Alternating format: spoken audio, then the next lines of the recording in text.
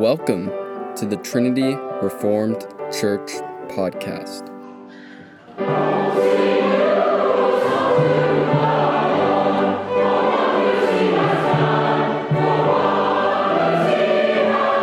Economics Class Catechism, as read by the author, Jason Cherry.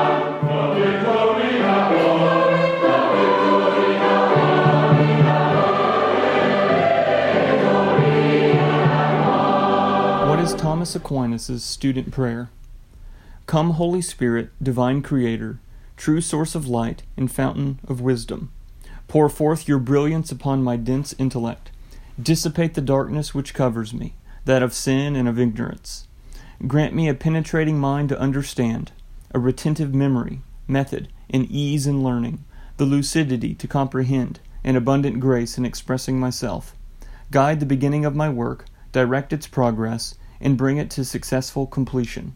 This I ask through Jesus Christ, true God and true man, living and reigning with you and the Father forever and ever.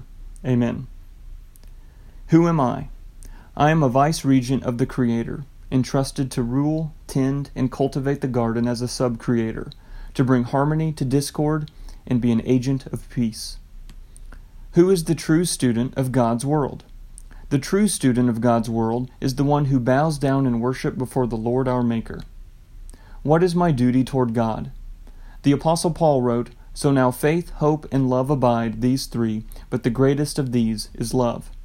St. Augustine wrote, "As to virtue leading us to a happy life, I hold virtue to be nothing else than perfect love of God. The fourfold division of virtue is temperance, is love giving itself entirely to that which is loved. Fortitude is love readily bearing all things for the sake of the loved object. Justice is love serving only the loved object, and therefore ruling rightly. Prudence is love distinguishing with sagacity between what hinders it and what helps it." What is economics? Economics is the study of the choices that individuals and societies make in the production, distribution, and consumption of goods. Economics is about the ordering of society. It assumes there is a natural order in God's universe, that things, including humans, do indeed have a nature, and society works best when it is informed by and in tune with that order. From where does the word economy come from? From the Greek word oikos, which means household, and from the Greek word nomos, which means law or custom. Economics, therefore, starts with the ordering of household customs. How does home economics connect to a nation's economy? A healthy economy can't disregard the well-being of the household. Every household is responsible for managing their money responsibly and wisely by not spending more money than they have.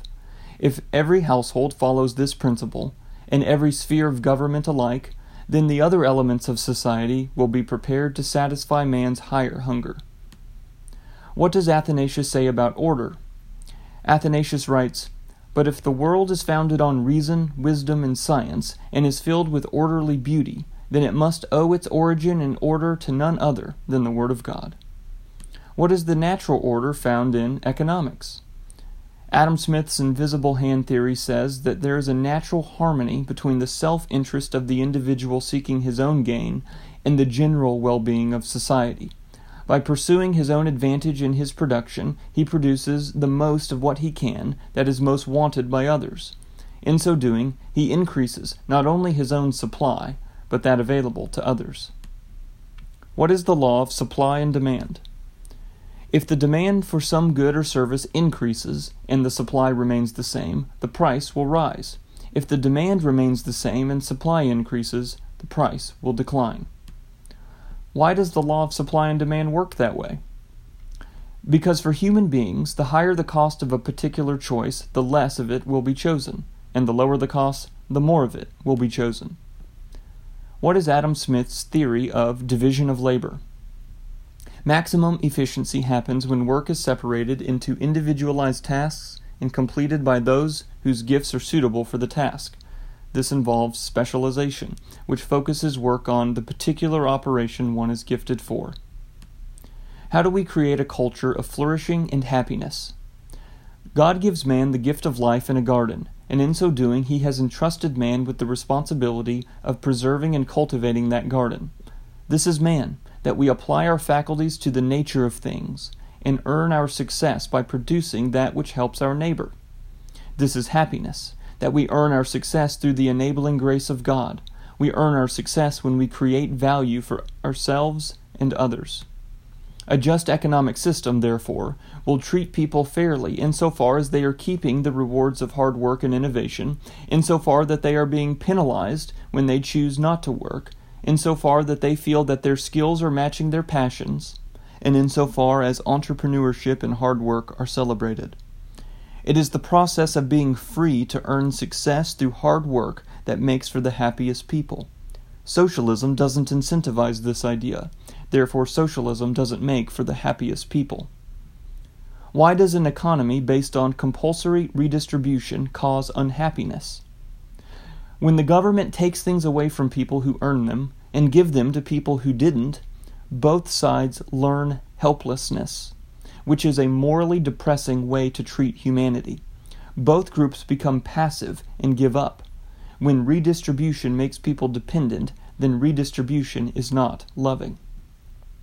What is the relationship between economics and morality? Since an economy is the fruit of many decisions, its well-being depends on the wisdom and virtue of those people making economic decisions.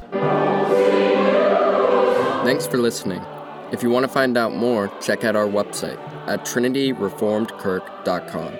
That's trinityreformedkirk.com.